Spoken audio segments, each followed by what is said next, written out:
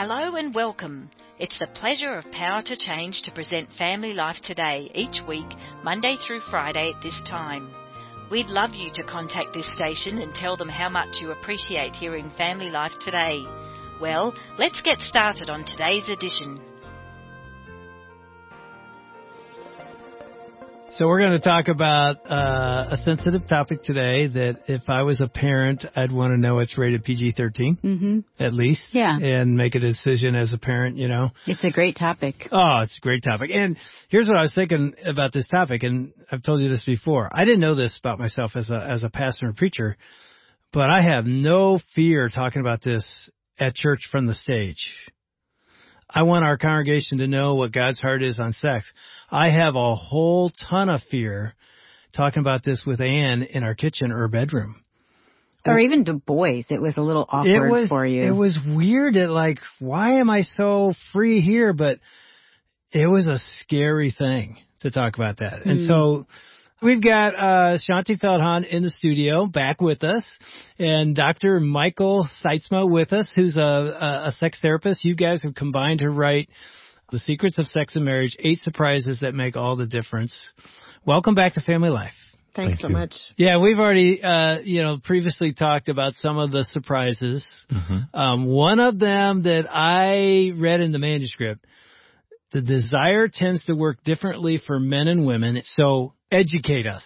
The basic premise for this, which is why it is so helpful for people, is we don't realize the average couple, we have in our heads everything that we've seen in the movies or, seen on television, and we don't recognize just how much we think that is what sex is. And now we know that movies put people in crazy situations, but the process that we think happens, you have the boy and the girl and they look at each other and there's like sparks that fly and they're in bed.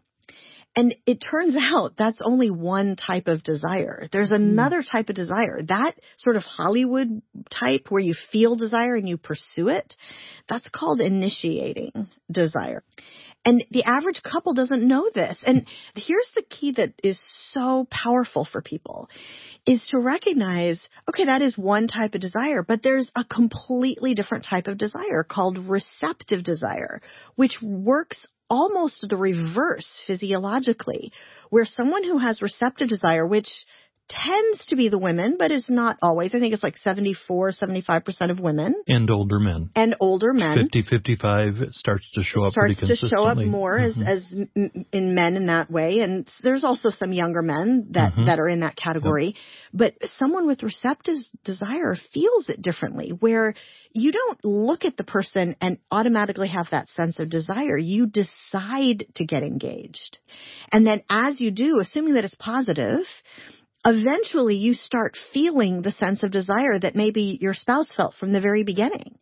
And one of the main questions that I would get all the time in our previous surveys is, why isn't my spouse interested the way I am? And the reality is you're thinking of interest as meaning one type of desire. Your spouse may have this receptive desire, and just the interest comes as you start getting engaged.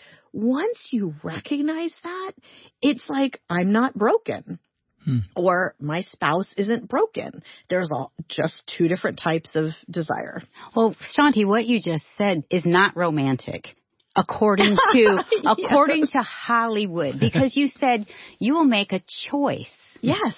You decide. And so I remember saying to someone after we'd had kids, and I said, we're so busy, we have to put it on the calendar. Good for you. And the person said, that is the most depressing thing I've ever heard. But it's not really. Once you know that you connect, yes.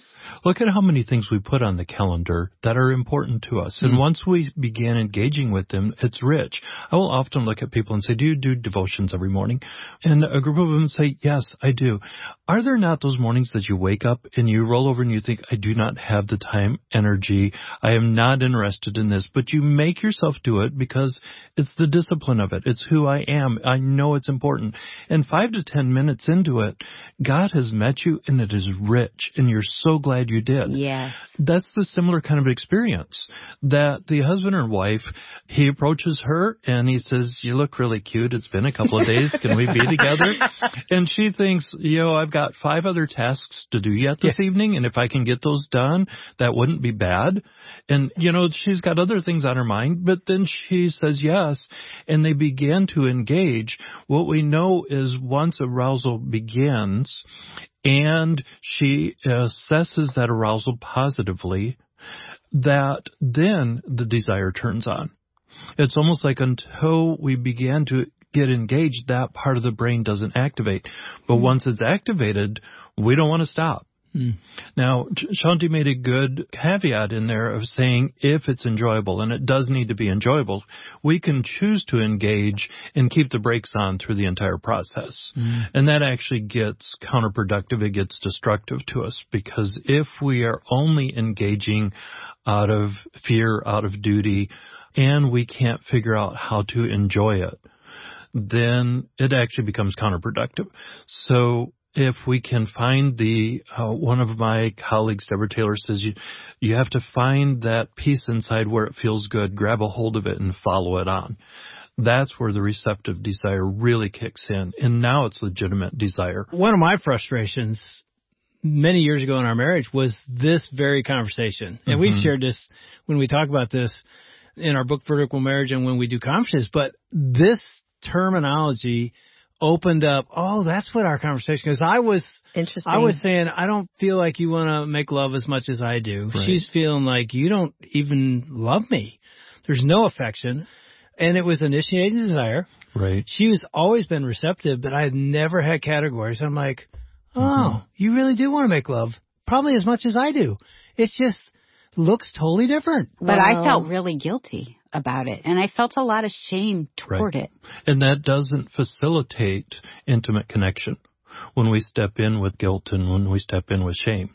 And so the invitation is twofold. If you're the receptive desire spouse, to acknowledge that. No, I haven't thought about it in a couple of days, and that is okay. That's how I work, that I need to be drawn into it. And once that happens, it is going to turn on, and it is a legitimate type of desire. At that point, I do want to engage with you. And then for the other spouse to recognize they might not have thought about it in 2 to 3 days, and we need to ramp up our game, not of putting guilt or pressure or shame on them, because that's not saying there's something broken, there's something wrong with you. No, there's not. Your task is, how do I create a space that they want to step into? And when they do step into it, it's rich for them. And so the next time I come back and say, hey, you look really cute. You wanna? And they go, well, last time that worked out really well for us. Yeah, I want to create space for it. So even though I'm not hungry to start, you've created a space that I want to step into, and it's going to be enjoyable when I do. Well, that's wisdom. I mean, one of the analogies you use in the book, and I want to say it because you wrote it so well, was like a car. Initiating desire, sort of the car's in drive. Receptive desire, sort of in neutral. Right. It's not being pulled forward or backward or anything. Yeah, and it can be pulled. And I think one of the things, Anne does this great illustration when we talk about this, about the difference between men and women's brains, is I'm initiating desire. We have never used those terms. We will never not use those terms going forward. Seriously, even reading your book is like, we have to reframe even how we talk about this. Well, I said, this is what I'm feeling, and I'm sure a lot of women can feel like this. He's upstairs waiting for me, but I'm thinking, is there milk in the refrigerator? I need to pack lunches tomorrow. Exactly. Did I get the wash done? I need to give the dog some water. My mom's sick, so I have all these things on my mind. Exactly. And Dave, he's ready. It's classic when she does this. She puts luggage on her, and she's got 18 bags on her, and then she comes in and she goes, so then I go in bed, and all the women start cheering. They literally start cheering because they're like, that's it. And you're saying, for a husband to understand that? Very much. See, I thought she's not interested. No, she's interested. She's in neutral. And I need to help her well, lift and off he these said, bags. how can I help you move toward That's the me? question. Yeah. That's the Create an question, because environment. many times, let's reverse the roles, because roughly 27% of the couples that were reported to us, the wife was reported as being the higher drive individual in the marriage. So we'll reverse it for those quarter of couples. Let's say she is the one who's initiating and she's wanting it more. If she gets critical of him, which I often see, there's something wrong with you. There's something broken in you that you don't want this all the time. And I look and say, that's not seductive. That doesn't draw him out. That is not helpful. He doesn't want to engage with you when that's your attitude. How do you draw her? For you to ask your wife, what would draw you towards me? How can I help create space that we both want to connect in that space? And that's the task. And that'll be different for each couple. Well, and there's something really important in there that I'd love to just press on, because one of the things that comes with all of this that we're talking about, and I know we don't have time to get into it because this is a whole other topic, but there's a lot of emotions that are running underneath the surface in both of these cases. And again, whoever has the higher desire, because again, it's not always the husband, right? Sometimes about a quarter of the time it's the wife.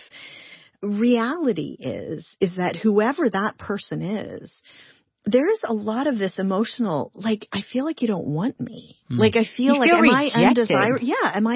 Am I undesirable? And so it's not surprising that when there's this deep, like negative, like, what's wrong with me? I want you to want me and you don't want me. It would be easy for any couple for that person to be sending out those signals of pressure, because it's like there's such an emotion behind it. And so the need to understand that goes both ways. This is not just the person who has initiating desire sort of understanding that their partner might be receptive. This is also the receptive person recognizing that for their partner, this is an emotional thing. They feel rejected. And it's not, that's all they want. No, usually there's this feeling of, I want to feel desired by you. And we found that we haven't done all the surveys on both men and women on this particular question, but I know for men, that feeling of being desired by their wife, that gives them a sense of confidence in all the other areas of their life.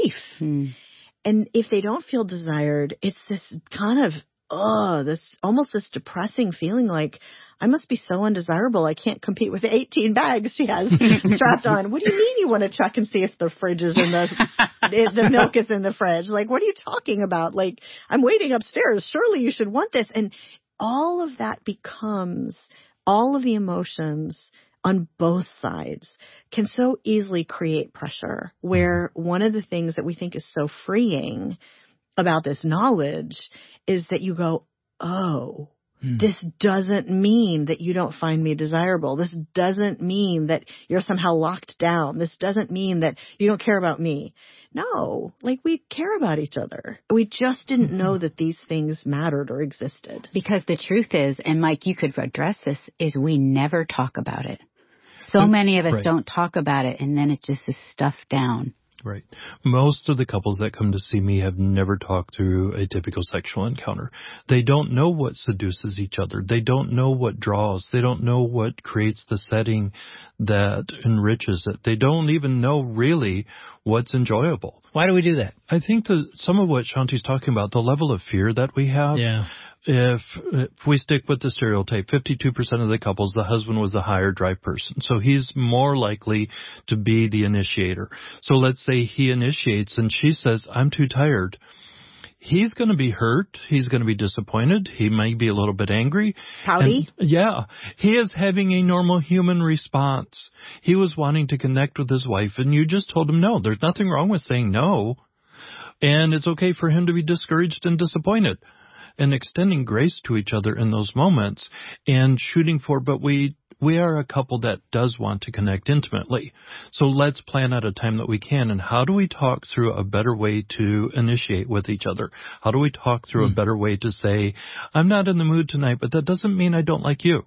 Can we just cuddle tonight without the pressure for doing anything more? Because I still want to be with you. And it takes couples talking through that, but we're so afraid of being hurt. We're so afraid of being wounded. We're so afraid of being rejected.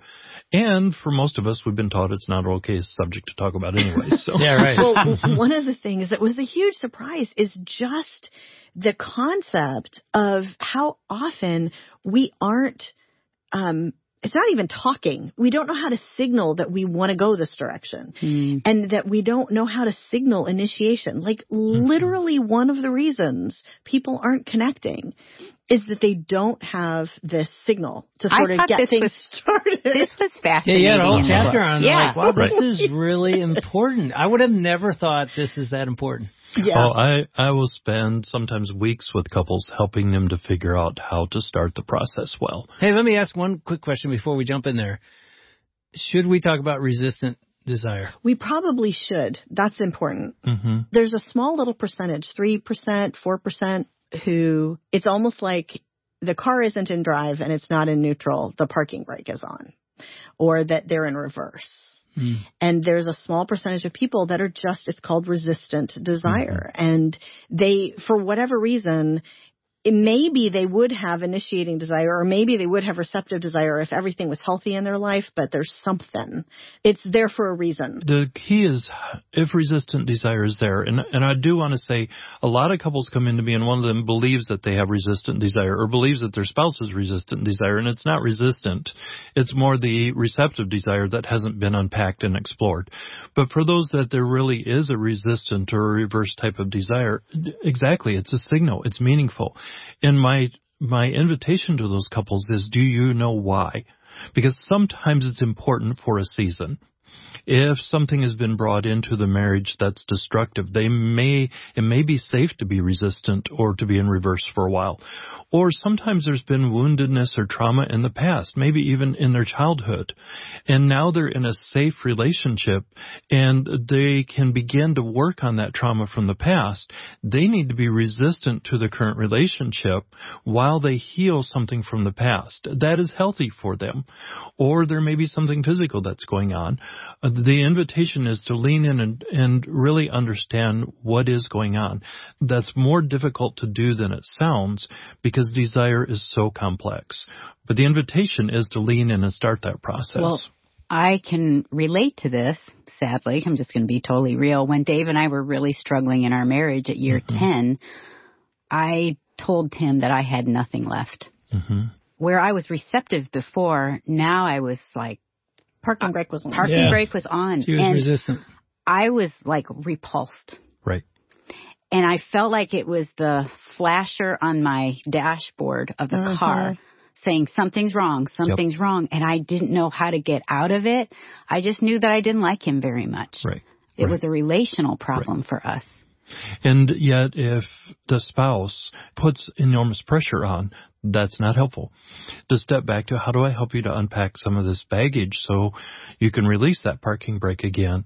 But then you have to take ownership and responsibility that I've got the parking brake on. It's there for a reason. I need to figure that out. He can't figure it out. And you step up, and then the two of you begin to work on it together. Typically, that does require an outside person. Yeah. Because the emotions are so high, the resentment gets so high that contempt can start into the process, and now we're almost repelling each other. We move into what we would call a polarized marriage, and it takes somebody to sit in the middle who can absorb all of that energy and invite you back to the table. That's all we as marriage and sex therapists do, is we invite couples back to the table and sort through it. I think one of the very first steps that I took, because I was so desperate in that 10-year mark when we were struggling, was telling God everything that I felt. Right. It was confession, like, Lord, this is where I am. I don't know what to do. I need your guidance. I need your wisdom.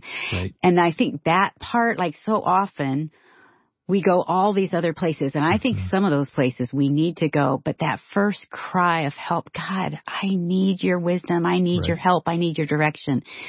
That for me was so helpful because God brought these people in. We started talking to others that were so helpful in our journey because this topic matters to him. Yeah. Well, it was incredibly powerful once we started looking at the data. We mentioned this a little bit in the last episode, but when we saw the people who are connecting less and less and less intimately, their marriage starts suffering. Yeah. Their emotional health starts suffering. And the reverse happens too, that when they say, we have to work on this, we can't let this go. Yeah. That things start to improve. I mean, I love Mike's analogy of this, and it's like oil in an engine because it lubricates the friction. The intimate life is like that oil. It lubricates the rough edges. That every marriage is going to have friction. Every marriage is going to have. Like, you're just going to. You just know that's going to happen. And that ends up being this really special way that God appears to have designed to smooth out some of those rough edges. And, somebody might get mad at listening to that, and it shouldn't be that way. Well, okay, maybe it shouldn't be, but maybe it is. At the same time, you're not saying, we've got friction and problems in our marriage. Let's get in the bedroom and it all works out. It's so much deeper than that, although this is an important part of it, right? For some men, it does almost work like that. And I'll have wives that are really upset at that. And my invitation to them is recognize the power that was given to you. But it's still not your job to reset him. Yeah. But when she learns that it has that power, that can be really good. And it can for her as well if it's a good experience. The goal is to get to the end of this and to lay there cuddled next to each other going, we do enjoy being with each other. We feel good together, and to relax into the comfort of the moment. Well, if there's been a lot of pressure or demand or coercion or anything, we're not going to get to that point anyways, and it's counterproductive. It's destructive. But if we can keep in mind the vision, the goal of us intimately connecting and bringing pleasure to each other, deeply connecting with each other during the process, then that really enriches the relationship, pours a ton of energy into it. And okay, you did something stupid, but you can make me feel really good, so I think I'm going to overlook it this time. There is power when we're connecting well. It seems to make it more likely for us to have grace with one another, basically. Yeah, that's true. We want to thank Dave and Ann Wilson and their team for another edition of Family Life Today. Although our programs are produced in America, the issues facing families like forgiveness, communication, and taking care of our kids transcend national borders. These issues profoundly affect relationships everywhere. In Australia, Family Life is known as Power to Change, and our mission is to effectively develop godly families, the kind of families that change the world one home at a time. A key part of our mission includes strengthening marriages and families all around the world. We want to do whatever we can to bring timeless truths to the challenges you face as you seek to strengthen your family and join us in changing the world. Do you have more questions on how to develop healthy marriages, how to be a better parent, how to make romance and sex work well, or how to grow spiritually? Check out some articles that will help challenge you to move forward well at our website. Go to families.powertochange.org.au for more information. You're invited back tomorrow at the same time for another Family Life Today presented by Power to Change in conjunction with this radio station.